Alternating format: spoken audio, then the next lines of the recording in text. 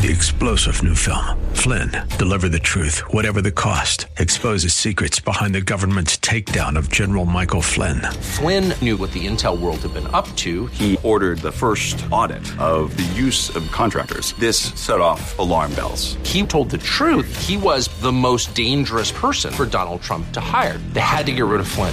Flynn, deliver the truth, whatever the cost. Available now. Watch it today. Go to salemnow.com. salemnow.com.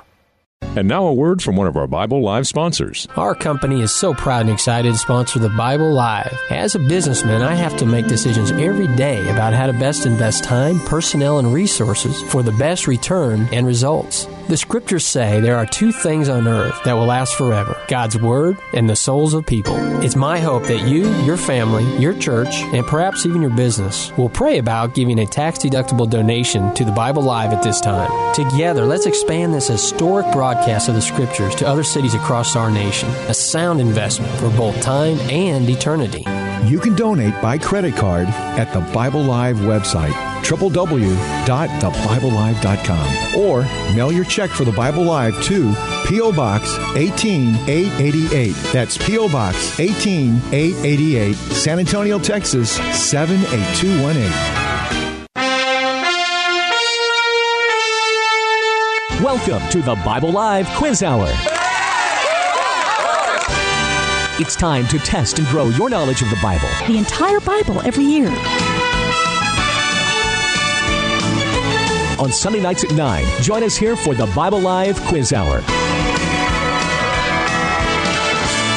Soapy will ask questions from the Bible Live leaders. You call in with the correct answers, and you win. It's just that simple. So get out your Bible, put on your thinking cap, and hit that speed dial. Because here's the host of the Bible Live, your Apache Indian scout through the Book of Books, Soapy Dollar.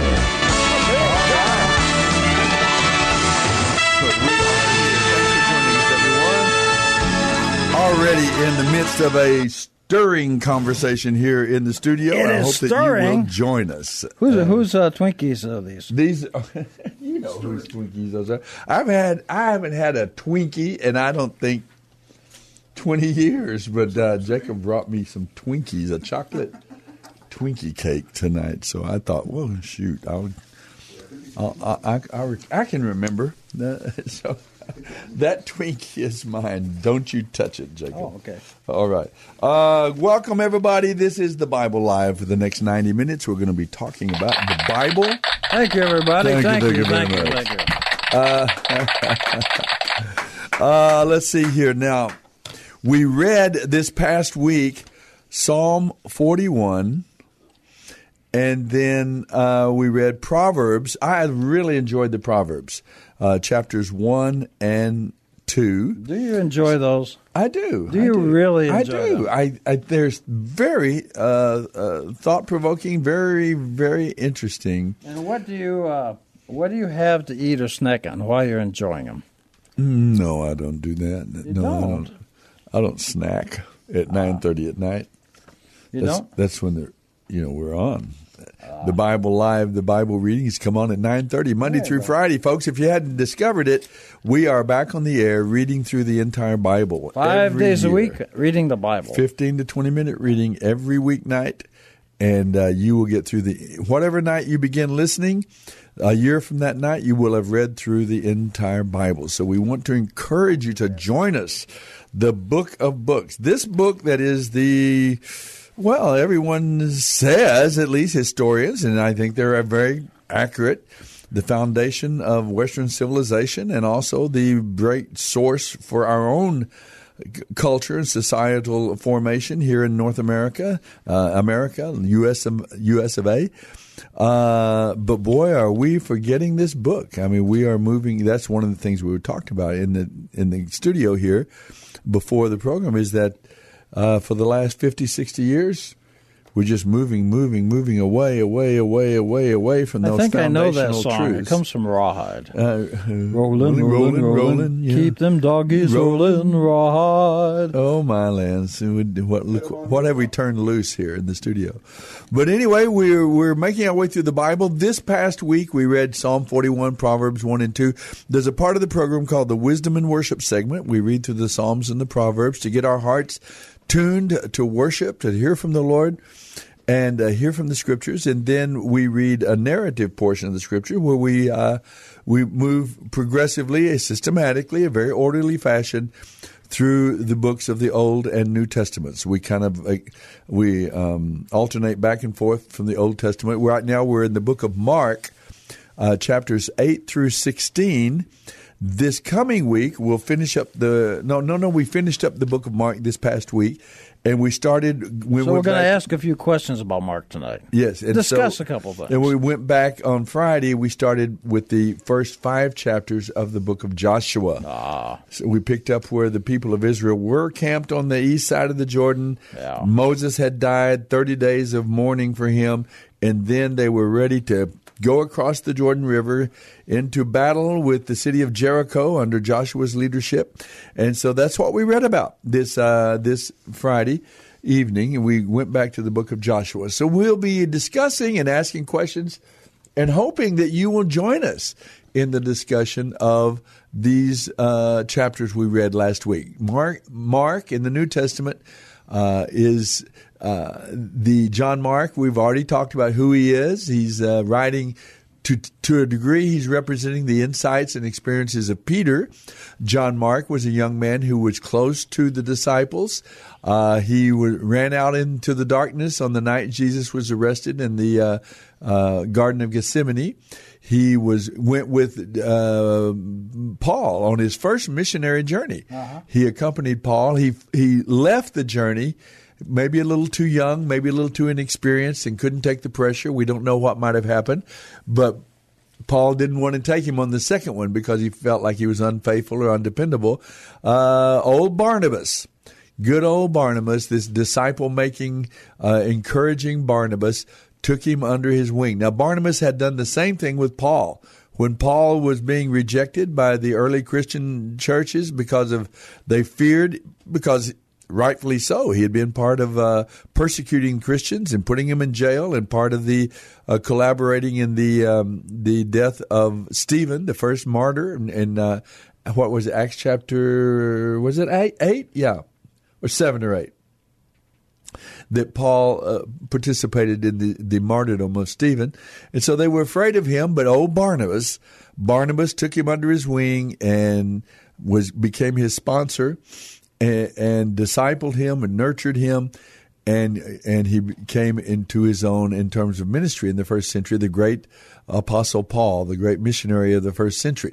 Well, Barnabas does the same thing now with John Mark, and John Mark also grows and matures and progresses. And later on in his life, Paul, who was very displeased with him at one time, writes and says, hey, send to Timothy, he says, send John Mark to me. He could be of great comfort and useful to me.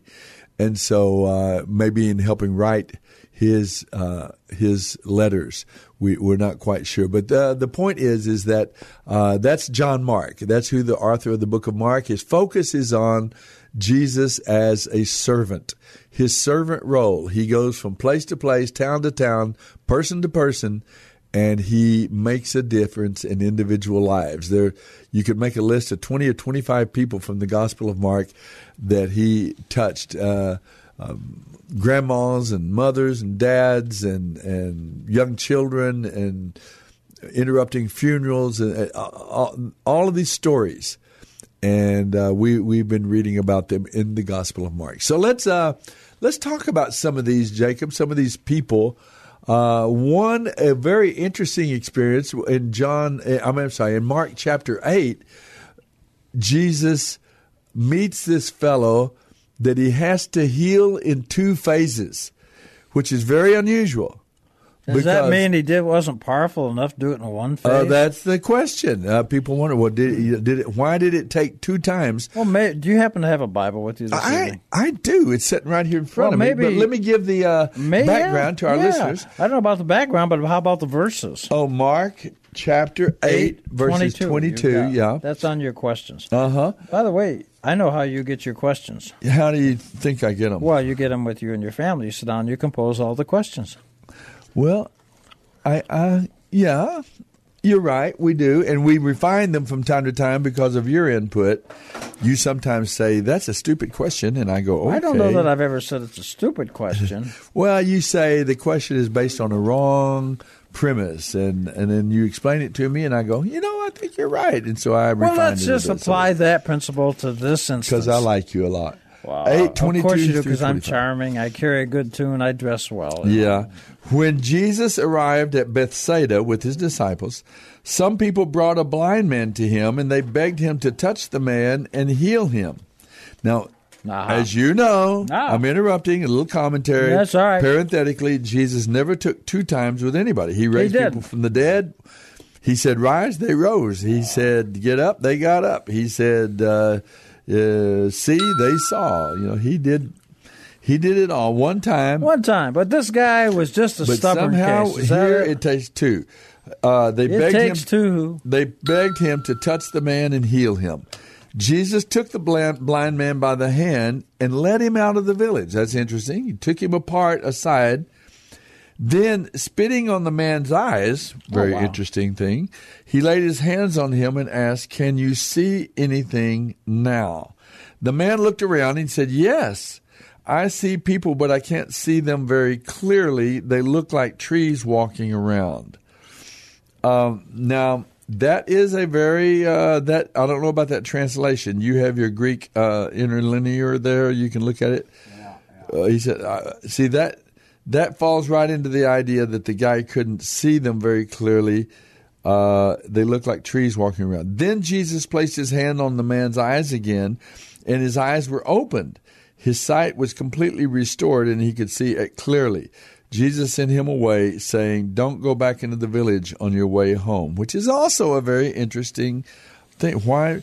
In some of these miracles here that he's touching these people's lives, early in his ministry, he tells them to be real quiet about it. Go to the temple, tell the priests about it, and present yourself for cleansing, the ceremonial cleansing for healing.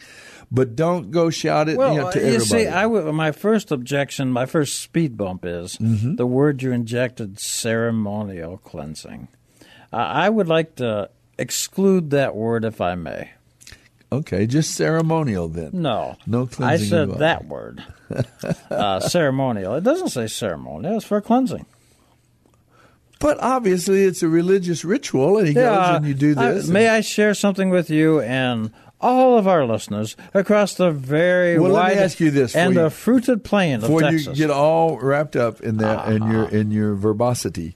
Did they go to when they were cleansed, leprosy, blindness, lame, when they went to present themselves in the temple?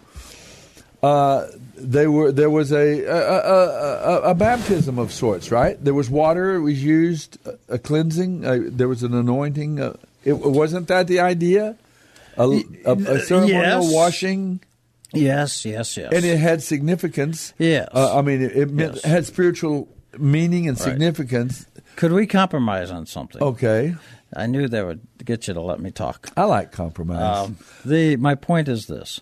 In the Christian world, and I respect this, they categorize these different laws as ceremonial, civil, and what else? I don't. You know better than I do. Moral laws. Okay, moral. Let's say moral. Okay, now, but the word ritual occurs nowhere in the Jewish Bible. Nowhere. Because for the Jews, what the Christians classify as ceremonial, etc., is not ceremonial. They're all equivalent. In fact, we don't know which one's worth 1 point and which is worth 10 points. So the reason I'm saying, certainly if we're saying it in a Christian context, we should say ceremonial. If we're going to say he went to the Levite priest for the ceremonial, that technically would be incorrect because only the Levites are allowed, according to the Bible, to make the public announcement that this man has been healed. So he's no longer excluded, living as an outcast, whatever. And so they were considering the effect on the people around him.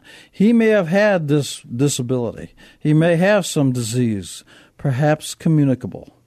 But while he needs treatment and he needs care, maybe he has, sexual dysphoria. But so maybe he needs some treatment. But their concern is when they're walking down, even the person with the disease is supposed to call out, unclean, unclean. He's supposed to think of others. So once the priest has determined that he is healed, the priest gets to make the announcement. That's why Jesus was saying, now you go to the priest and let them make the announcement. Sure. So that's the only thing I want to say. And when I say ceremonial cleansing or washing, I'm not trying to be, what's the word, disrespectful or diminish. I'm not trying to diminish. I understand. It's very important. In fact, we see Jesus himself giving great importance to it when he goes to be baptized, to inaugurate his ministry, which is also something. Because the Levites do the baptizing. Yeah, and he went to his brother, his cousin, second cousin, John the Baptist, because he's a Levite, and he says to John, but for all righteousness to be fulfilled. So it's an important step. Obviously, it's not just something you do or don't do, but it is ceremonial in the sense that it represents a cleansing and washing. See, this word ceremonial. Now, and I 100% appreciate that that's a Christian thought. That's beautiful. It's fine. Well, we apply the same thing to baptism, for example. Yeah, okay, and I'll live with that, and I can understand that. But that is not considered just a form or a celebration or an anniversary or a ceremony. Who, baptism? Baptism. It's a ceremonial washing. For the Christian point of view, not for the Jewish. And this idea of the healing. Oh, so it's more important to you guys than it is even to us, huh? Well, actually, what we're doing. I don't know if I could classify it more important, but I could say it should be important to everybody. In fact, sure. What we're talking about here. I think you're overestimating, you're reading into the word ceremonial a disrespect or a diminishing of importance that's not there. I don't think so. I think I was compromising and respecting the fact that Christians classify it as ceremonial. But the Jews don't consider it ceremonial. Do the Jews have any ceremonies at all? No. Everything they do, they understand is something that God said do, so they don't have the foresight, the insight to say, well, this one is ceremonial and this one is not. Now, I'm not saying that Christians can't do that. They can do that. But for the Jews, they don't have the wherefore the right to say, well, this means this means that. All we know for sure is God said do it. I see. Well, I think probably it's not worth talking about. It's not worth debating, yes. More, but let's mutually respect and say that Christians do that, and I can live with that because that's the Christian classification. All right. Well, let's just go back to this guy now in Bethsaida. Okay. He's blind. He says, I can see men as trees walking. Remember? What does Bethsaida mean? Bethsaida. Beth means house I've never heard it of. pronounced like that, but that's okay. Go ahead. House. Beth means house of. Seder. Is that Seder? No. Little house of fish. Oh, is that right? It's a little fish. All right. Yeah, you want a little fish. Bethlehem is a little bread, so you put Bethsaida between two Bethlehems, and you have a fish sandwich. You got yourself a fish sandwich. All right. Okay, let's get serious here. So he touches the man's eyes.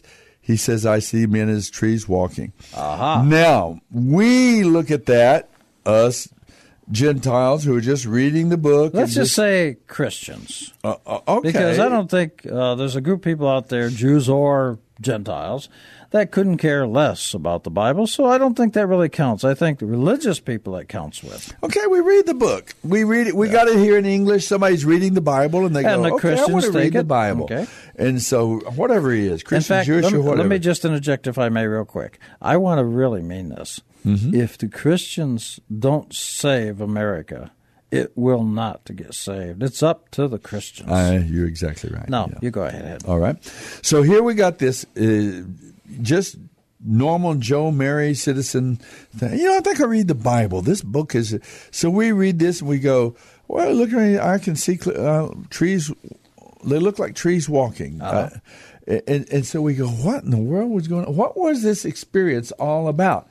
And what we generally pick up is that Jesus healed him in 2 phases, and that the first time he couldn't see really well. Then he placed his hands on the mind's eyes again. And this time, he was totally healed, and he could see everything clearly. And so, if you're an ophthalmologist or an optometrist, you say, we got it this time. Whatever it was, it's now fixed. But it took 2 times of healing in this particular case, which is unusual. It didn't happen ever again in another situation that we know of. So the point is, what actually did happen? And it either took maybe it took 2 times. Maybe it was for the sake of his disciples that it took 2 times. He took them aside. Remember, he took them out of town to do this. So that's kind of part of the formula of this. Part of the setting is he took him out of town, out of the view of the general public, I suppose.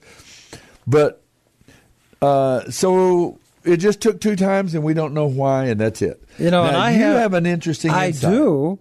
And I must say it's based on Jewish historical interpretation. But I'll also say it makes sense to me. I've heard you talk about it, and I thought, well, that makes sense. But I got to say, I find myself in an unusual position, and I enjoy it, I should say, of defending Jesus.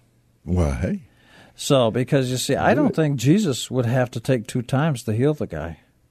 I think Jesus, if he can heal, he can heal. He doesn't need 2 times. Yeah. See, now that I would say is totally logical and clear. Whatever happened here, it wasn't because Jesus needed 2 times, 2 swings at the bat. He didn't need 2. Whatever it could have been. So I am defending him. It could have been, as I said. Maybe he was doing this for the sake of his disciples, of their onlookers, for the man himself. Perhaps, there was something going on with the man himself. But it wasn't like Jesus couldn't do it. I think we would all agree, if Jesus is the Redeemer, the Savior, the Messiah, and following the guidance of the Father, the empowering of the Spirit, that whatever happened here, it was intentional. It was not just, well, he couldn't do it the first time, he had to do it again. That's not what happened. Okay. So that brings me to your particular insight about theologically. You bring an insight here about how Jesus, who was a Jew, and he's preaching the biblical worldview to the people of Israel. And so it is my understanding from your insight that the Bible is very clear in the Old Testament, Psalm 1, right? Psalm is 1, and then Jeremiah 17, yes. Let me read Psalm 1 just real quick. Blessed is the man, I know it, but it's 1:3, I believe. I know. I love Psalm 1. It's gorgeous, and it's very fond of you. Thank you. You know that from whom? Who told you that? I have it on good authority. Oh, the joys, it says, of those who do not follow the advice of the wicked, or stand around with sinners, or join with mockers, but they delight in the law of the Lord, meditating on it day and night. They are like trees planted along the riverbank, bearing fruit each season. Their leaves never wither, and they prosper in all they do. And so there are other passages as well that talk about men being like trees. There is a physical world that we live in, that we walk around here on planet Earth and with our 5 senses and so on. And then there are the roots that we don't see. Well, may I read Jeremiah? Of our lives. Let me read Jeremiah. Please do. It's chapter 17, and it begins selectively like this. It goes, "And those who trust in the Lord, for he, the people, the man, woman too, for he will be like a tree planted by the water, that extends his roots into a stream, and there will be not the fear of heat that comes upon him, or the leaves that will not turn green." So the Jewish understanding is that human beings are symbolically like trees. Let me just say, I don't think it's a Jewish understanding. It's a biblical understanding. Well, okay, I have, yes. Yeah, you read it? It's right there. I did, and I cannot disagree with you. So biblical is a better choice. Roots that reach deep into the water, and so there's a spiritual dimension of our lives. So if you look at a tree, a tree exists in two worlds. Below the ground is what we might call the roots, the spiritual. Unseen. But above the ground is the part of the tree we see, so that's the physical. So I think what this story means, if it means traditionally what Jewish thought is about trees, and I choose to think that, I think he's saying to man, he's telling the man, look, I want you to see there's more than one aspect to a human being. There's the spiritual and there's the physical. First, I'm going to show you the spiritual. So I see men walking. So the thing that was happening here is that it wasn't just all about healing his eyesight. It was about teaching a spiritual lesson to this individual. Amen, brother. Oh, is that right? Okay. Amen, brother. Okay. In fact, I would say that he's saying, look, I want you to understand that like trees, the Jewish understanding, that there's just symbolically that the trees... Ceremoniously? No. Sorry. No. I'm sorry. It's okay. That was wicked of me. There is absolutely no reason why you shouldn't insert the word ceremony anywhere you want, because you already have. Okay. But that's a joke. Okay. Anyway, but at any rate, so he's saying, look, I want you to understand that human beings are more than physical. It's spiritual. It's like a tree. And I'm going to say something. Look at the line the man says. I see men walking like trees. Well, trees do not walk. Bingo. And what he's saying is, men are walking like trees? Well, what do you mean walking? Well, they're walking in different worlds, both spiritual and physical. That's it. Yeah. And I do hear music. Is it just the angels talking to me, or are they talking to you too? I hear them. Okay. So the point is that there was a spiritual, there was some discipleship taking place. There was some teaching. There was about ministering to this person spiritually, helping to understand his own reality. And when he saw that bit of faith, that bit of transformation, then Jesus continued on and touched him again, and his Soapy, you have done just wonderful. Restored. Listen, could I ask everybody in the audience to give Soapy a round of applause? 210-340-9585. Don't go away. We'll be right back.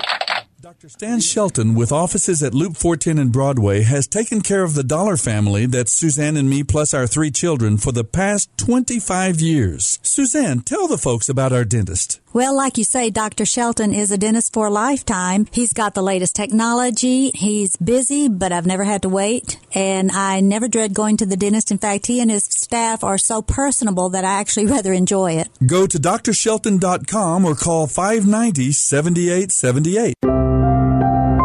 We were created to give God glory. Welcome to today's encouragement from Our Daily Bread. Today's reading, titled Giving Credit, was written by Cindy Hess-Casper.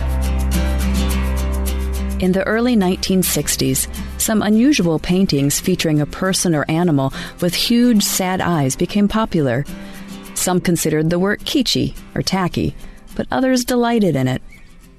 As the artist's husband began to promote his wife's creations, the couple grew quite prosperous. But the artist's signature, Margaret Keane, didn't appear on her work. Instead, Margaret's husband presented his wife's work as his own. Margaret fearfully remained silent about the fraud for 20 years until the couple's marriage ended. It took a courtroom paint-off between them to prove the true artist's identity. The man's deception was clearly wrong. But even as followers of Jesus, we may find it easy to take credit for talents we possess, leadership skills we display, or even for our kind deeds to others. But those qualities are possible only because of God's grace. In Jeremiah 9, we find the prophet lamenting the lack of humility and the unrepentant hearts of the people. He wrote that the Lord says we shouldn't boast of our wisdom, our strength, or our riches, but only that we might understand and know that He is the Lord, who exercises kindness, justice, and righteousness on earth. Our hearts fill with gratitude as we realize the identity of the true artist. James 1:17 tells us that every good and perfect gift is from the Father. All of the credit, all of the praise belongs to the giver of good gifts. Today's encouragement was provided by Our Daily Bread Ministries. Social media is the norm now, and you can connect with AM 630 The Word on social media with Facebook, Twitter, Instagram, and TuneIn. Get connected with us today. Find out how at the top of the page at am630theword.com. Hey, this is Bob Waliszewski. Thanks for listening to Plugged In.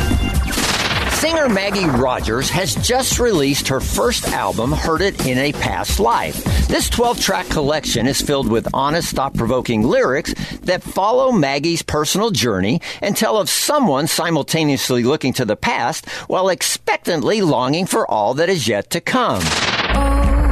I thought it was a dream, so it seems. At times, Maggie's honesty gets expressed in some problematic ways, including a dash of language and brief nods to using alcohol and marijuana. That said, this debut doesn't assault listeners with explicit content. Overall, it's an artistic creation that chronicles the significant moments and relationships that have shaped this emerging young singer's life. For a full review, be sure to visit pluggedin.com/radio. Find out more about your favorite programs and the ministries on AM 630 The Word by going to the program guide at am630theword.com. There, you'll get connected to the ministry website, email, and phone number. Plus, find out when your favorite show airs on the program guide at am630theword.com.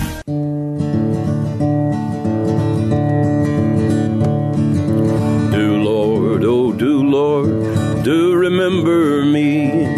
Do Lord, oh do Lord, oh do remember me. Do Lord, oh do Lord, do remember me. Way beyond the blue. I've got a home in glory land that outshines the sun. I've got a home in glory land that outshines the sun. I've got a home in glory land that outshines the sun. You're listening to the Bible Live with Soapy Dollar. Do Lord, oh do Lord, oh do remember me. Yeah. Do Lord, oh. All right, we are back. And I was just reminding John, old Johnny Cash sang another song a long time ago called I See Men as Trees Walking. You know, he sang about this man. That's in neat. the book That would have been appropriate, wouldn't it? Yeah, it'd been great. See if we can find that. Actually, that song. Johnny Cash, you know the old joke, is that money that was found in the commode? No. Oh, or Kitty Wells, a place where cats go to get a drink? I don't know. Oh, my goodness. Those are back when I was 12. I know. Yeah. All right, let's go. Let's go back here to the scriptures in Mark chapter. We're talking about this man that was healed in two attempts or two steps. So my position is the traditional Jewish view from antiquated times that men exist in two worlds, spiritual and physical. But see, that raises a point here that folks, you need to. That's one of the reasons we pay Jacob here the big bucks, and we have him along, is because Jesus is a Jew. He lives in Israel. You tell everybody that? I don't know. That's a good thing to tell folks. His followers are Jews. They're all Jews. He reads the Jewish scriptures. He's a devoted follower of Jehovah. I mean, he's 100% totally, absolutely Jewish in his teaching, his perspective, and his words, and he's the Jewish Messiah. And so it is helpful as we go through these scriptures to have a Jewish person alongside who knows the language, the culture, the what am I trying to say? The cultural mores of the people of Israel, because they can help us.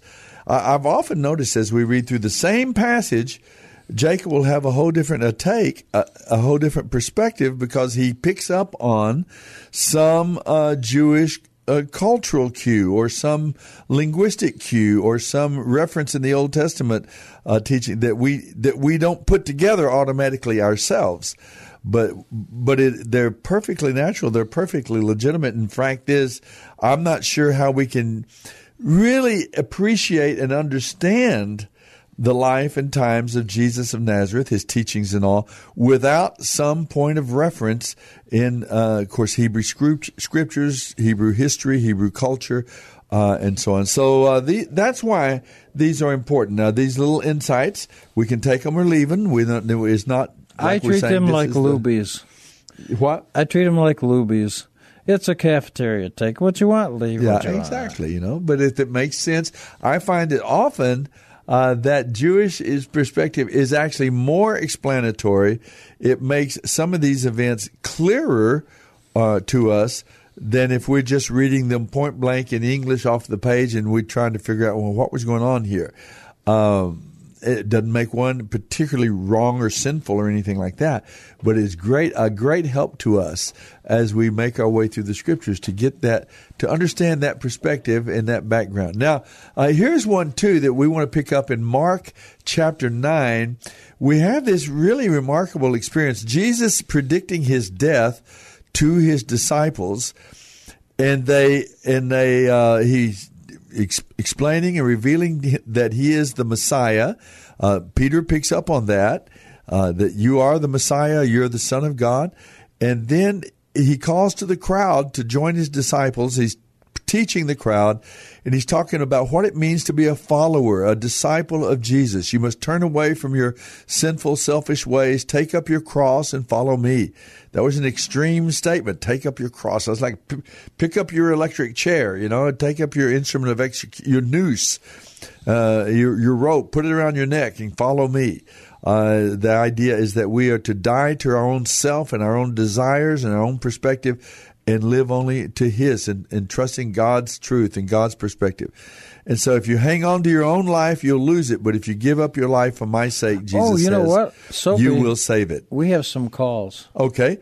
And then the point is he says, what do you benefit if you gain the whole world but lose your soul?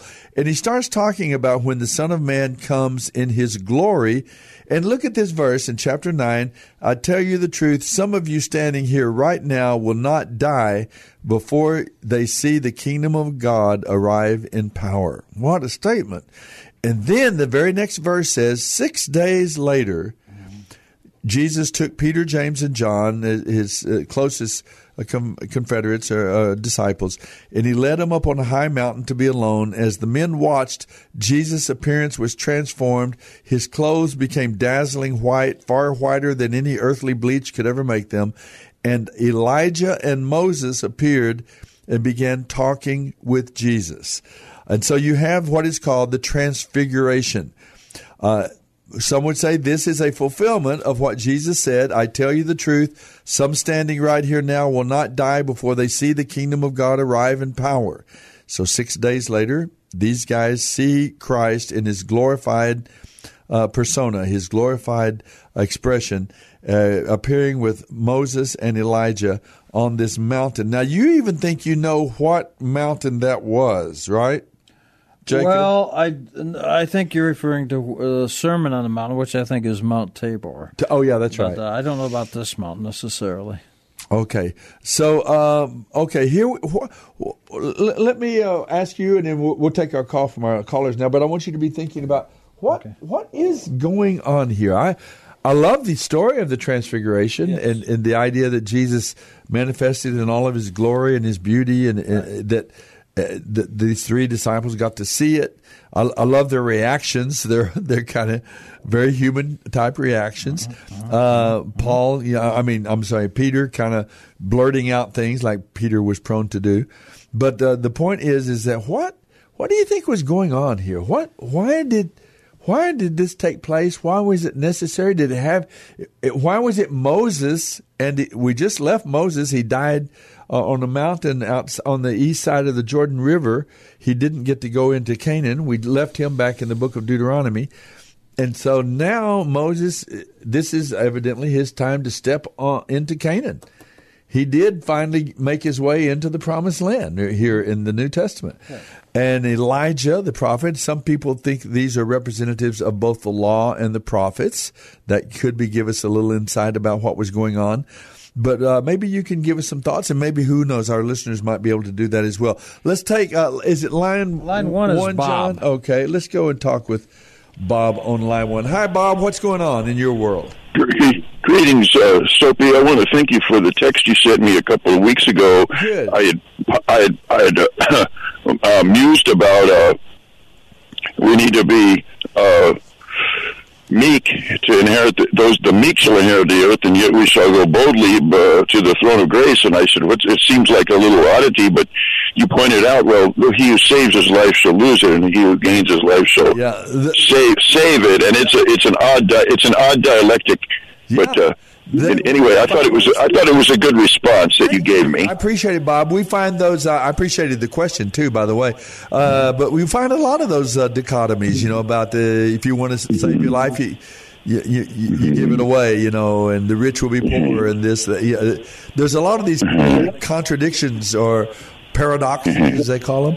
Yes, and love your enemies, for instance. Yeah, it's another dichotomy, I guess you'd call it. And what was it? Be meek. The meek shall inherit the earth, and then we're to enter into God's presence, to the throne boldly. So you were showing that conflict between meekness and boldness. Yeah, I like it a lot. Mm-hmm. But anyway, the John R. Cash, it makes me think, well, I really was appropriate to call, because I was just today, I went to the song Talking Leaves, and you're talking about trees, and the Talking Leaves, of course, were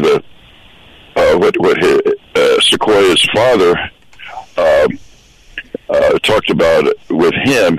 He said, what are these papers on the ground? And he said, these are talking leaves. The white man, these are two Cherokee men. The white man, he can put his thoughts in another white man's thoughts many 100 miles away by using these talking leaves. Wow. And but anyway, John R. Cash has a song about that.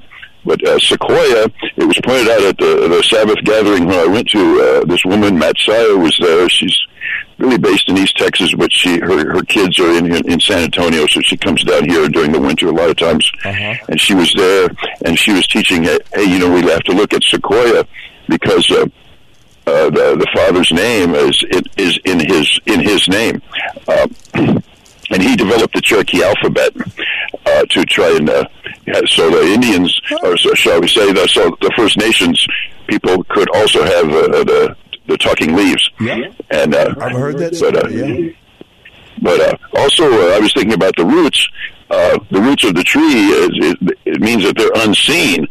Unless you really do some investigating, those roots are unseen. And I was thinking, we think of our roots as being John Locke and George Washington and the great men like that, Edmund Burke, and all the great thinkers who wrote the Federalist Papers, and Madison and Jefferson, and we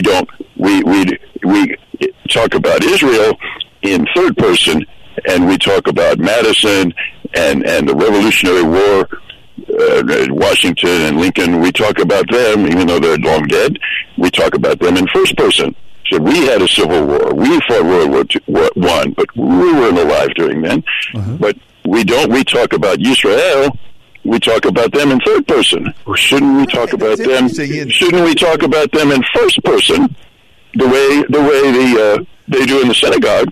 Yeah, I think we'd be a lot better off, and I think this is what Malachi is driving at. This is what Malachi is driving at, and I would say what's unseen is also Joseph, the Joseph tribes, the 10 tribes.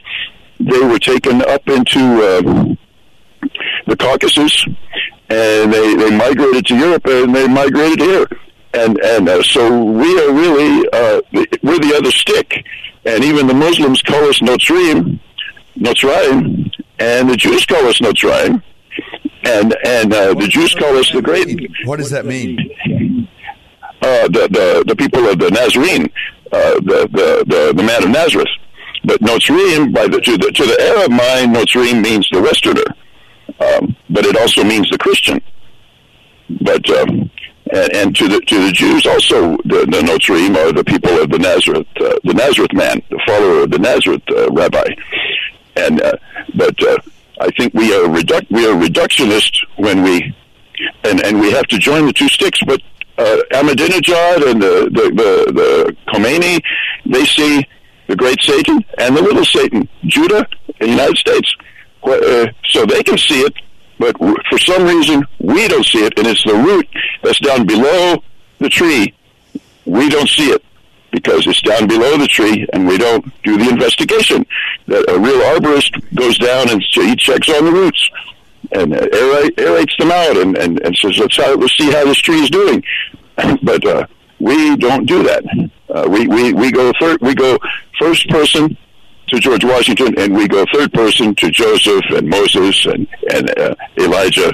Bob, you got something there. Well, I got picked up an echo all of a sudden. It must be something to do with your placement of your phone. Well, thanks for calling in. I want to talk a little bit about what you just shared with us, okay? Mm-hmm. I think that's a great idea, Jacob. The idea is that, it's a great idea. Maybe it's just one of the Soapy's wild-eyed ideas, too. I think it's interesting. We are the people of God. I think it would help tear down that wall between the Jews are this one thing and we're Christians are another. We frankly there isn't that division, I don't believe, from the point of view of God. We are the people of God.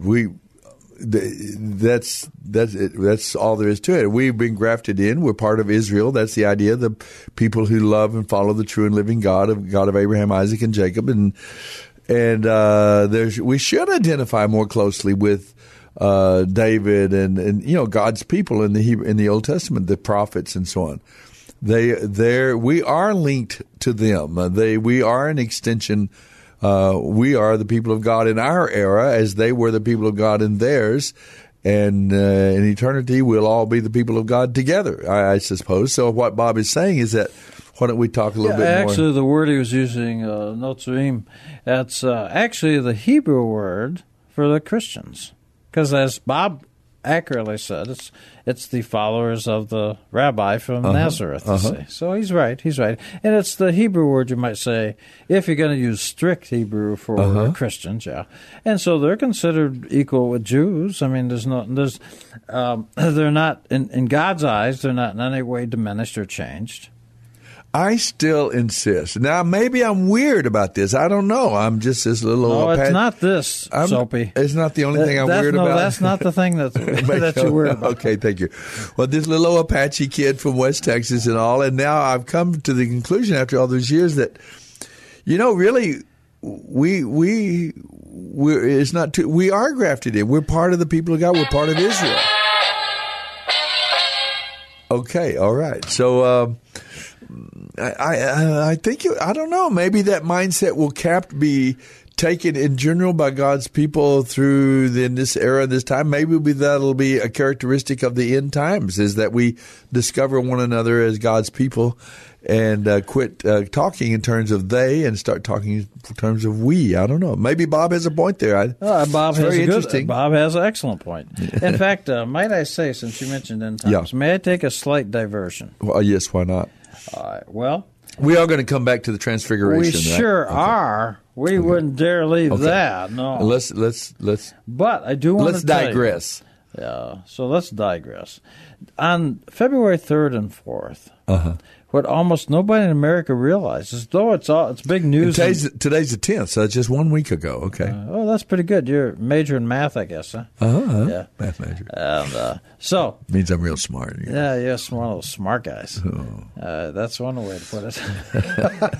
Anyway, so but on the 3rd and 4th, the Pope, it did get reported that he went over to Dubai on behalf of the Catholic Church and on behalf of the Muslims. They entered into a written agreement. Now, and I'm going to tell you how anybody can Google it and find it. All Europe knows about this. All Europe's talking about it. For some reason, it's not being really addressed in America. I can tell you how to Google it and find it.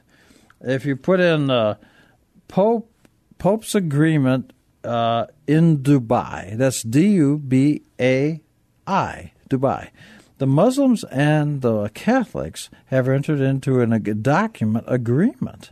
It's called something or other. Well, it is called the Human Fraternity Document. Yeah. And what's fascinating to me is the Human Brotherhood. And I wonder why that's not ever taught. And almost nobody in America knows this took place yet in Europe. And now it would appear that the two other groups, basically evangelical Christians and Jews, did not take place. Now, the Pope didn't just send an emissary. Oh, no. These negotiations took place for a year. Yeah, okay. So these negotiations have been taking place, and now they got the document ready to sign between the Catholic Church and who? Who signs it on the other side? The main imam, which is considered, he's in Dubai. And if I can pronounce his name, let's see here. His name is... let's see. The main imam. His name is Al-Azhar. But he doesn't represent all of... Well, neither does the Pope really always represent Catholics. But we have this agreement that's agreed from the official Islam, or from the official... Or at least one Catholic high official in one branch of Islam. Well, that's one of the problems. We sit back and we make those distinctions in our mind, but they don't look at it that way. They're all Muslims, just like all Christians are all Christians. But aren't there the Sunni, Sunni and the... That's a Western take. And you can go back and say, those are Sunnis, and they do that. But when you get down to it, the only difference But they're united on this. Well, what I'm saying is, since you brought that up, I don't want to really take it too big of a segue, but I'll tell you what the difference is between the two major groups of Islam. It's a fight between the uncles and the nephews after the death of Muhammad, of who controls Islam. That's what it's about. But on the Muslim religion, they share the same common beliefs. Anyway, my point is that if somebody wants to Google Pope's agreement in Dubai, it's on February 3rd and 4th, you'll be surprised. Now, I have asked myself, why wasn't this reported big time in America like it was in Europe? Oh, yeah. And I'm speculating. I do not know why, but I'm thinking this is interesting. Maybe it's because some people in the evangelical world may consider this like some kind of a signing of an agreement that has been anticipated in the evangelical Christian world to take place at the beginning of the end times. But what I find fascinating is that the Catholic Church officially and Islam officially have entered into this agreement, and they've negotiated it for better part of a year, and they've reached an agreement. The big shots show up to sign the agreement, like Trump and who else. Everything's negotiated prior to them arriving and signing. So what's fascinating to me is when you go back and you read it and you think, this looks like a mutual acceptance and mutual respect of each religion being as authoritative as the other religion. Now, that's the way I'm reading it. But people can read it for themselves. But if you Google Pope's agreement in Dubai, it was February 3rd and 4th. And like I say, it's reported all around the world, but it's not mentioned.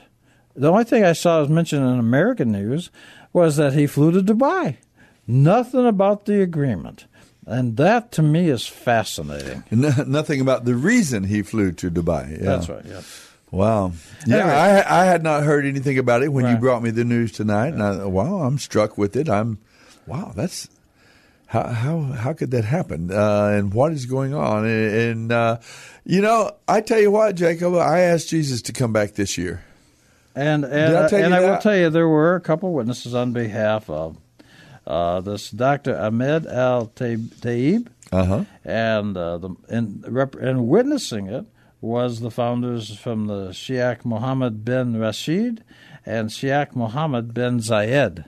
So they had all these other people in agreement with what it says. Now, it's true that people may take it differently in how they interpret it. But nonetheless, for it to go back and become part of a sacrosanct agreement, I mean, you got to sit back. I mean, it surprises me, but there's no way around this, that the official Muslim world, the official Catholic world, have entered into some type of an agreement. Well, you can Google it, and you can read the agreement. There you have it, folks. I want a bunch of you Googling that and looking into it and knowing about it. What is going on? The Pope doesn't travel like that just light. I mean, this is the Pope, and he signs this fraternal agreement or something. I don't know. Yeah, well, I was just saying a while ago. I think I told you this before. I have really asked the Lord, come back this year, 2019. Let's make it. It just feels right to me that things are happening. The rubber band is tightening in on the world affairs, and everything's just getting so tense. And where will we go from here? And it just seems a natural. I said, okay, Lord, please come this year. I'd love to see Jesus break open the clouds and the Messiah return. And I want to be here when that happens. I truly do.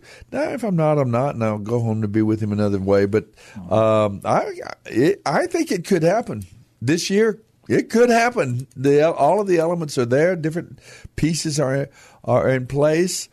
And so maybe this could be a part of that whole process with Well, my only thing is, and I don't want to tell people how to interpret or what to think, nothing like that. But I will say, if you Google it, the agreement's there, and you can read the terms of the agreement yourself and make your own judgments on it.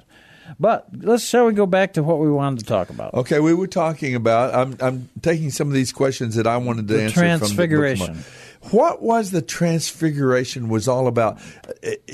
We know clearly, it seems evident that it was intentional. Jesus told his disciples, some of you here are going to see the Son of God in his glory. And Peter, James, and John, 6 days later, they went with him, and this happened. Were Moses and Elijah delivering some kind of, what did they talk about, and what was this all about? Did we see anything significant happen after the event? No, there's a reason. What's going on? Look at in your Bible. Do you have your Bible with you this evening? Here. I told you that I have it. I know, but I just want to confirm that you still have it. I still have it. All right, let's see what we got here. John tried to take it away from me, but I kept it. Yeah, well, John was just desperate to read the Bible, I guess. Okay, yeah. Okay, so let's go back and see what we got. So Jesus, he goes up on the mountain in chapter 9, right? Yes. He took with him Peter, James, and John. Came to the city Mullins, of you're going to Bethsaida, have to wait. and the blind man was brought to him. John found it all for right, he found it. If you'd only stop and touch me, if you'd only stop and touch me, if you'd only stop and touch me, I know I could see. If you'd only stop and touch me, if you'd only stop and touch me, if you'd only stop and touch me, I know I could see. So Jesus touched him. He put his hands on the blind man's eyes and he said, now open your eyes and tell me what you see. And I can almost see that man now opening his eyes for the first time, looking around and seeing the dim outline of the people around him. He said, I see men as trees walking. I see men as trees walking. I see men as trees walking. I'm beginning to see. I see men as trees walking. I see men as trees walking. I see men as trees walking. This is the Bible Live with Soapy Dollar. So Jesus touched him one more time. He laid his hands on his eyes and he said, now open your eyes and look up and tell me what you see. And the man said, I can see all men clearly. I can see all men clearly. I can see all men clearly. I've begun to see. I can see all men clearly. I can see all men clearly. I can see all men clearly. I've begun to see. All right, we'll be right back. The Bible Live will continue. And if all that be true, then I've just got. If you have. It only takes a spark to get a fire going, and soon all those around will warm up to its glowing. That's how it is with God's love. Once once you've experienced it, you spread His love to everyone. You want to pass it on. You're listening to the Bible Live with Soapy Dollar. What a wondrous time in spring, when all the trees are budding, the birds begin to sing, the flowers start their blooming. That's all right. We are back. Our final segment of the Bible Live broadcast. We've been talking about the Gospel of Mark, chapters 8 through 16, taking a few of these isolated incidents, these people that Jesus approaches during the book of Mark. The Gospel of Mark, its particular bent is showing Jesus as a suffering and servant-hearted Messiah. He goes from town to town, person to person, loving people, serving people, helping people, teaching people. And we've talked about a few of those here. And we're looking a little bit at his discipleship ministry with Peter, James, and John. And we were reflecting on, just before the break here, we were talking about this event called the Mount of Transfiguration. And Jacob was just fixing to kind of give us a little bit of a hint or a little bit of a talk about what he thinks maybe might have been going on. Is there anything in the Hebrew Scriptures? You do have your Bible with you? I do, yeah. Would you be so kind to read 9, verse 7? Verse 7 Now, this is only my thoughts. Nobody has to agree with me. But if you want to be right... This is at the end of the Transfiguration experience. It says that, now let me start a little earlier. See, you always do that, and I'm all prepared to go into the verse. I know, and I'm fine with that. You do it, but leading up to it, it says Peter. I said Peter, he's kind of a blabbermouth. He jumps in mouth first into the room. Oh, Rabbi, this is so wonderful for us to be here. Let's make 3 shelters as memorials, one for you, one for Moses, one for Elijah. And listen, he said this because he didn't really know what else to say, and they were all terrified. And then you have this, then a cloud overshadowed them, and a voice from the cloud said, in a sense, "Shut up, Peter. This is my dearly beloved son." Your version says, "Shut up, Peter." No, I said that seems to be the sense of the expression. This is my dearly beloved son. Listen to him. Don't quit talking. What happened, though? What's the very first thing that happened? A shadow overshadowed them. Well, could we say a cloud? A cloud overshadowed them. Yeah. And then it says... this is, who is he saying? Jesus? This is my dearly beloved son. Now, wait, let's close right there.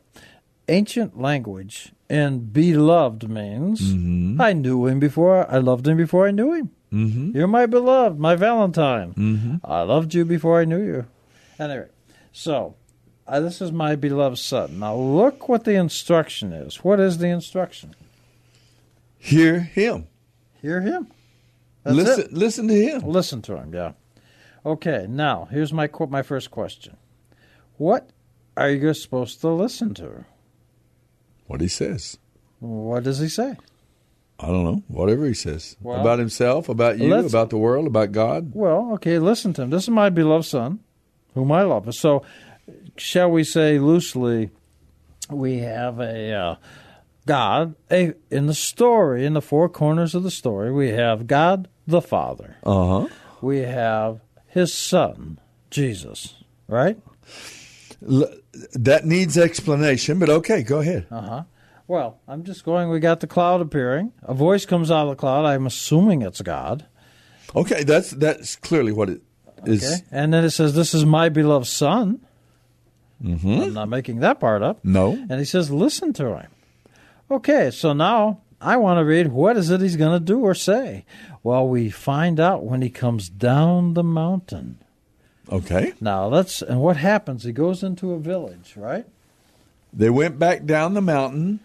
He told them not to tell anyone what they had seen until the Son of Man had risen from the dead. Okay, but let's not get tied up in losing the point. Okay. I thought you said... No, I said he went into a village. Do what he tells you, and here's what he told them. Okay, so he goes down into the village, okay? Uh-huh. And look at verse Now, so God says, this is my son, listen to him. So now he comes down the mountain. Now, in Hebrew literature, going up always means you're getting closer to God. Going down means you're getting away from God, okay? That's why Moses goes up the mountain, all that kind of stuff. Mm-hmm. So now, he's up there. A father, let's call it God, says, this is my son, listen to him. Now he comes down, and he goes into the village. And look at verse 17. You want to read that, or you want me to read it? Further down in 17. One of the men in the crowd spoke up and said, Teacher, I brought my son so you could heal him. He is possessed by an evil spirit that won't let him talk, and whenever the spirit seizes him, it throws him violently to the ground. Then he foams at the mouth and grinds his teeth and becomes rigid. It sounds like he's having an epileptic fit. Sounds like it, doesn't it? So I asked your disciples to cast out the evil spirit, but they couldn't do it. Now what's the point of that? It's something that happened. You know that one of the crowd, it's point. my son. Look at the comparison. In the beginning, we got, so in the four corners of the story, of the literature, you have God the Father saying, this is my son. Yes. Listen to him. Now we go down and we meet a human father. And a human father is talking about his son. But did he bring his son to be healed? He says, your disciples can't heal him. If a disciple cannot heal him, then it implies maybe that the master of the disciples cannot heal him because they work for him. So he says, one of the crowd, the son says, but there's a crowd there. Somebody gathered the crowd. Now, it goes on, it says, and they can't heal him out. And then, look at verse 19, and he answered. Where do you see that about the crowd? Okay, when the crowd saw Jesus, they were overwhelmed with awe, and they ran to greet him. Okay. Sure. Now, in 19 it says, and he answered them, I guess that's Jesus, answered the crowd, and said, O unbelieving generations, how long shall I be with you? How long shall I put up with you? Bring him to me. Now let's get the picture. The father's saying, I brought my son, and I also brought all these people too. And guess what? Your disciples can't do it. So he didn't seem to care that his son could get healed. He seemed to bring him that he couldn't get healed. But that's a father and son comparison to a father and son beginning up in the front of the chapter. Now as he goes down, he says this. He says, Jesus says, bring him to me. And look at 20. And they brought When he says, you faithless people, how long is he talking to his disciples? No, he's talking to this crowd. The crowd, okay. And the father. And the father's clearly one of the crowd because he said, it's my son. Mm-hmm. And look at 20, it says, then they brought the boy to him. And when he saw him, I guess the boy saw Jesus, immediately the spirit threw him into a convulsion. Falling down, he began rolling on the ground and foaming at the mouth. Sounds like epilepsy, doesn't it? Now, does Jesus just reach out and heal him? No, he says, how long has this been happening? He asks a question. Well, now, wait a minute. The boy is having this, all the crowd standing there. Got to get the picture. I do. And so, in Hebrew literature, they write pictures. So, he says, bring him over here to me. You say, my disciples can't heal him, well, bring him here to me. So, he starts over, and the boy falls down right in front of Jesus, and the boy starts having the convulsions. But Jesus doesn't heal him. Instead, Jesus engages in a conversation. Let us explore what the conversation is. How long has this been happening? And so he says, gee, look at him. And all these people are watching. I think it's safe to assume that the disciples can't heal him. Now, here's the master of the disciples, Jesus. And he's asking, gee, how long has this been happening? But he doesn't reach out and heal him. First, he engages in this conversation, and the father says, ever since he was a child. And it throws him down in the water, throws him in fire. Take pity on us and help us. 23, and Jesus said, if you can believe, all things are possible. Now the boy is laying in front of Jesus and the crowd, having these convulsions through this entire conversation. And he's saying, if you can believe, look what he's working on first. He's working on very much like trees walking like men. Okay, wait.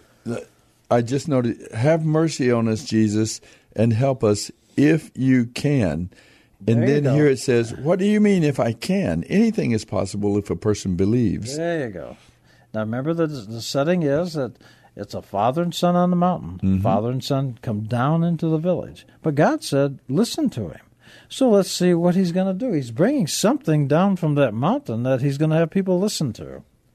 So he comes and he says, and immediately it says, all things are possible. Immediately the boy's father cried out and said, I do believe. So first thing that was healed was his belief. Now, all this time the boy's having these convulsions. If you're standing in the crowd, you think, well, maybe this guy cannot heal him, because the disciples couldn't, and these guys are engaging in a conversation while this boy's going through this torture. And he's not looking to the faith of the child, the boy. He's looking to the faith of the father. Very, very good. And then he says, and when Jesus saw that the crowd was rapidly gathering, he rebuked the unclean spirit and says, come out, I command you. And the boy basically gets healed. And in 27, Jesus takes up the boy by the hand, raised him, and he got up. Now, what we've got is the first thing that was healed was, shall we say, the belief or the spiritual side of the Father. Of the Father, yeah. Now I think we're beginning to understand. He said, I do believe, but help me overcome my unbelief. Sure, exactly. I've never met any believer that couldn't identify with that. I do believe, but help me in my unbelief. So when God said, this is my son, listen to him, let us assume if I said to that father, let's say the boy fell off the back porch and broke his arm. If I said to him, what are you going to do about your son's broken arm? He might say, well, I'm going to have to take him to the hospital. And I say, why? Why do you care? And the father says, because he's got to get it fixed. And I've done that sequentially with many people. And some people you can do it in 10 questions, some 50. But you end up, why do you care? Why do you take him to the hospital? And you get all kinds of answers. It goes from 10 to 50. Eventually they come down to one answer. You know what it is? Because they love their son. Now we go back to the first part of the story. God said, this is my beloved son. So what Jesus brought down from the top of the mountain, down into the village, and going down is going away from God, he brought down how to love your children. Not that you, if they're really in need of help, you help them because they're your children and you love them. So when God says, this is my beloved son, listen to him, he's going down and teaching first the father how to love his child. Then the child gets healed. Then the spirit screamed and threw the boy into another violent convulsion and left him. The boy appeared to be dead. A murmur ran through the crowd as people said, he's dead. But Jesus took him by the hand and helped him to his feet, and he stood. And afterward, when Jesus was alone in the house with his disciples, they asked him, why couldn't we cast out that evil spirit? And Jesus didn't say, oh, you're a bunch of weaklings and you don't have any faith. He said, well, this kind can be cast out only by prayer. It just seems almost like John Mark or Peter is remembering this little interview with Jesus after this young boy is healed. And they remember this kind can only be taken out with prayer. And so there seems to be a little bit insight there about healing and about the authority which with the as God's people. And the setting is on top of the mountain close to God. You got, the story says, God the Father and Jesus the Son. You go down into the village, going down into humanity, you might say, and it's another father and son. But this time the father doesn't say, I love my son. He just says, oh, he can't get healed. He's never been able to get healed. He's been like that for a long time. And so Jesus first, he has to teach him that you love. Now, do we have a companion story in the, what you would call the Old Testament or the Torah, of this kind of thing? And the answer is yes. Isn't it Elijah who goes to the woman of Phoenicia? Or is that the one? That's a good one. I was thinking of Hagar. Oh, yeah, okay. Hagar is the Hebrew word. Ha is the, ger is stranger. Foreigner, the stranger. The stranger. Why is she a stranger? Because she's a stranger to the Jews, but she's a stranger because she's a stranger to God. Now, what happens is, in that story of Hagar, you got the same parent and a child. She takes her son is Ishmael, and she takes him out. And she puts him under a bush, and then she walks away. She doesn't want to watch him die. Isn't that sympathetic? Isn't that so heartbreaking and sympathetic? Because she just can't stand to watch her son die. Except the next verse in that story is very revealing. Because what it says is, God says, Hagar, what's troubling you? I hear the child crying, but what's troubling you? You and I as humans say, well, she's a hurt mama. She just can't bear the pain of seeing her child die. Well, the point is, if your child's dying, you don't worry about your feelings. You go be with your child because your child needs you to be the parent. You don't hurt about your feelings. Oh, I can't stand to watch my child die. It hurts me too much. So the mother first had to be taught to love her child. Why does the imagery of abortion pop up in my mind? I don't know. I'm wondering. But so you've got this. Now we've got this story is the first who need thing. to learn to love their child. In this story, you've got, and then the child is saved, and a well appears. So first, the mother had to have love for her child, and Hagar, and it's very clear in the verses if you read them very carefully. God says, "I hear the child crying, but what troubles you, Hagar, the stranger? You don't know God." Anyway, so what's going on is now in this story, God appears and he says, "This is my son. I'm the dad. He's the son. Listen to him." He comes down and he teaches. The first thing he's teaching is love for his child, how to believe, and prayer. So he's teaching those things, and the boy's healed. So when Jesus, I think what God is saying is listen to him. He's listening to what Jesus came down into humanity to teach. I think that's the meaning of the story. Very, very, very, very interesting, yeah. I would jump back into the scene of the Transfiguration when God says, "This is my beloved Son, hear him."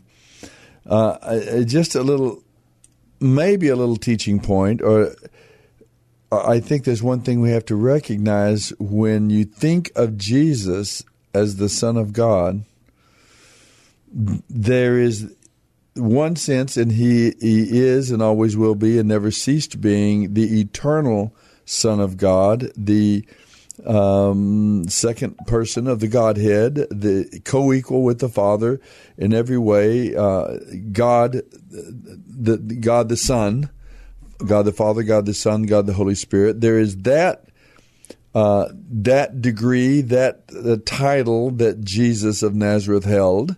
He never ceased being the eternal Son of God, God himself. But there is also this, the reason he came to earth was not to prove that he was God. Jesus didn't he didn't need to prove to anybody that he's God. He's either God or he's not God. And if he's God, he can never not be God. But he came to earth to take on flesh and become the Son of God in a different sense, to become a redeemed human being, the firstborn of the twice-born, of the new race of the redeemed. And in that sense, too, he is the Son of God. And I'm wondering here on the Mount of Transfiguration, in what capacity does he say, "This is my Son, hear him"? I have a feeling that it was, "This is my Son, the eternal Son of God," because we're in the point of transfiguration. He is being revealed now in his deity, in his role as the eternal Son of God, who had voluntarily taken on flesh and voluntarily left off the free exercise of his own divine prerogatives, initiatives, and authority as God. He didn't cease being God. That sounds pretty but he left distant. off the authority, if you don't mind, to become the Messiah. I would like to say that sounds distant, cold, and sterile. Well, I don't know. Because I'm talking about somebody loving their child. And I get that. But I'm wondering, in also another aspect of this story is that imagery, and I think it's probably referring to Jesus in his role as the eternal Son of God, and he's talking about here his love for that. I get love. The imagery of going up on the mountain, because that's Jewish literature. Abraham goes up on the mountain, that kind of business. Yeah. So you go up the mountain. So I see he's at the top of the mountain. He's close to God. And God says, "Hey, this is my son. Now listen to him." Now, what does he bring from that conversation down into the valley to the village? Love for a father, of a father for his son. I think that's what Now, Yeah, I agree. That seems to be the lesson. Because you got the comparison of on the mountaintop, you got the dad and the son. Down in the village, you got the dad and the son. But the story of the dad and the son in the village, he doesn't seem concerned about his child. What do you think Moses and Elijah had to do with this? Is this, there's an old perspective that we have as believers that the Old Testament, of course, the central figure of the Bible, the main person, the main character of the Bible is this Messiah. The Old Testament looks forward to this Redeemer, this Savior, this Messiah, and prefigures him and predicts him and describes him and so on, looking forward. And the New Testament looks back to his Jesus of Nazareth as that one. And so it looks back on that sense. So the central figure is this Messiah. I come to the question, too, then again about Moses and Elijah. Why did they? Well, I've been kind of avoiding this, but I will tell you this. I think I can identify the particular Jewish holy day this takes place on, because he's talking about building 3 tabernacles. Tabernacles in Hebrew is a Sukkot. Okay, that's one of the 3 pilgrim feasts they call them. So if this is taking place at Sukkot. And I think it's contextually it fits because earlier he feeds the 5,000, the 4,000, and then we have this holiday about building these tabernacles. Well, if that is the day, there is a Jewish tradition, and I'm clearly saying it's not biblical, it's a tradition, that at the Sukkot, different biblical figures show up at that time. So, I mean, that may be this, it may not be this, but I can't avoid that in my mind that I am aware of that. Yeah, interesting.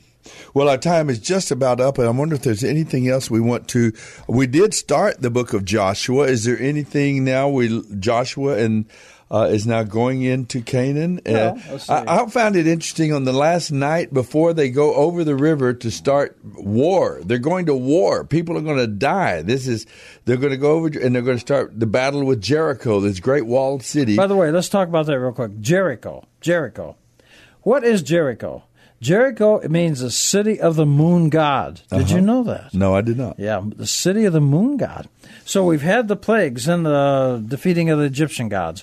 At Mount Sinai, you have the sound of the God's voice like a shofar, and you have the written word. Now they go to Jericho, the city of the moon god, and the walls fell down. And why? Because they blew the sound of the shofar. The city, the moon god, heard the voice of God transported from Mount Sinai in the sound of a shofar, and that's at Jericho. And they carried the ark around, which is the word of God, and that was the first defeating of the moon god, which was the city of Jericho. Even today, did you know in Jericho, which is predominantly a Muslim town these days, they have a plaque out front that's because it's the city of the moon? Of course. But so what you got is you've got and you catch it in Hebrew, but you won't catch it in English so much. It's the sound of God's voice in the shofar. Okay. It's the carrying the word. So what happened at Mount Sinai, they carried, and they took it to defeat the moon god. What I was going to say, though, is that the night before they went over to this battle, in a very serious moment, it says the captain of the host of the Lord, something people think it was a pre-incarnate appearance of the second person of the Godhead, of the Son of God. But it tells them, he gives them battle instructions. And he doesn't say, put your archers over here, put your cavalry over here, put your infantry over here, and do this, do that. He says, study God's word. Don't forget your Bible, Joshua. Meditate on it day and night. Be careful to obey every word that's written. So then you'll be prosperous. Then you'll be successful. That's so interesting to me that instead of talking about battle strategy and weapons and formations, and he talks about the spiritual aspect of hear God's word, take God's word. That is so interesting to me that the spiritual takes preeminence over the practical considerations. And let me just support what you're saying, only because we're hurrying. In chapter 4 of Joshua, verse 10, it says, they came upon the Jordan in the 10th day of the month. Why? What's the first to 10th day? That's the 4 days before Passover, when they took the lamb. And then, in chapter 5, it says they cross over on Passover. Isn't that interesting? And it is very interesting. Listen, you tell our listeners something every week. Every week as we start. It goes with this to dads. Always be the kind of parent you would like to have. Always be the kind of person you would like to have for a parent. God bless you, everyone. We'll see you next Sunday night. Stay with us this coming week, Monday through Friday. We'll go through the book of Joshua, and you'll enjoy the journey. We can talk about it again next week on the Bible Live Quiz Show. God bless. Bye-bye. The Bible Live is dedicated to helping restore the Bible to our culture and is brought to you by Crew Military Ministry. Mailing address is P.O. Box 18888. That's Box 18888, San Antonio, Texas 78218. Hear the entire Bible every year on the Bible Live, weeknights at 9:30 on this great station. Then join SOAPY every Sunday evening at 9 o'clock for fun, inspiration, and valuable prizes on the Bible Live Quiz Show. Visit our website, BibleLive.com. That's BibleLive.com for more information about SOAPY and the Bible Live broadcast. You may also order materials at the website and make tax-deductible donations to help Crew Military minister to our military personnel and broadcast the entire Bible every year to America and the world.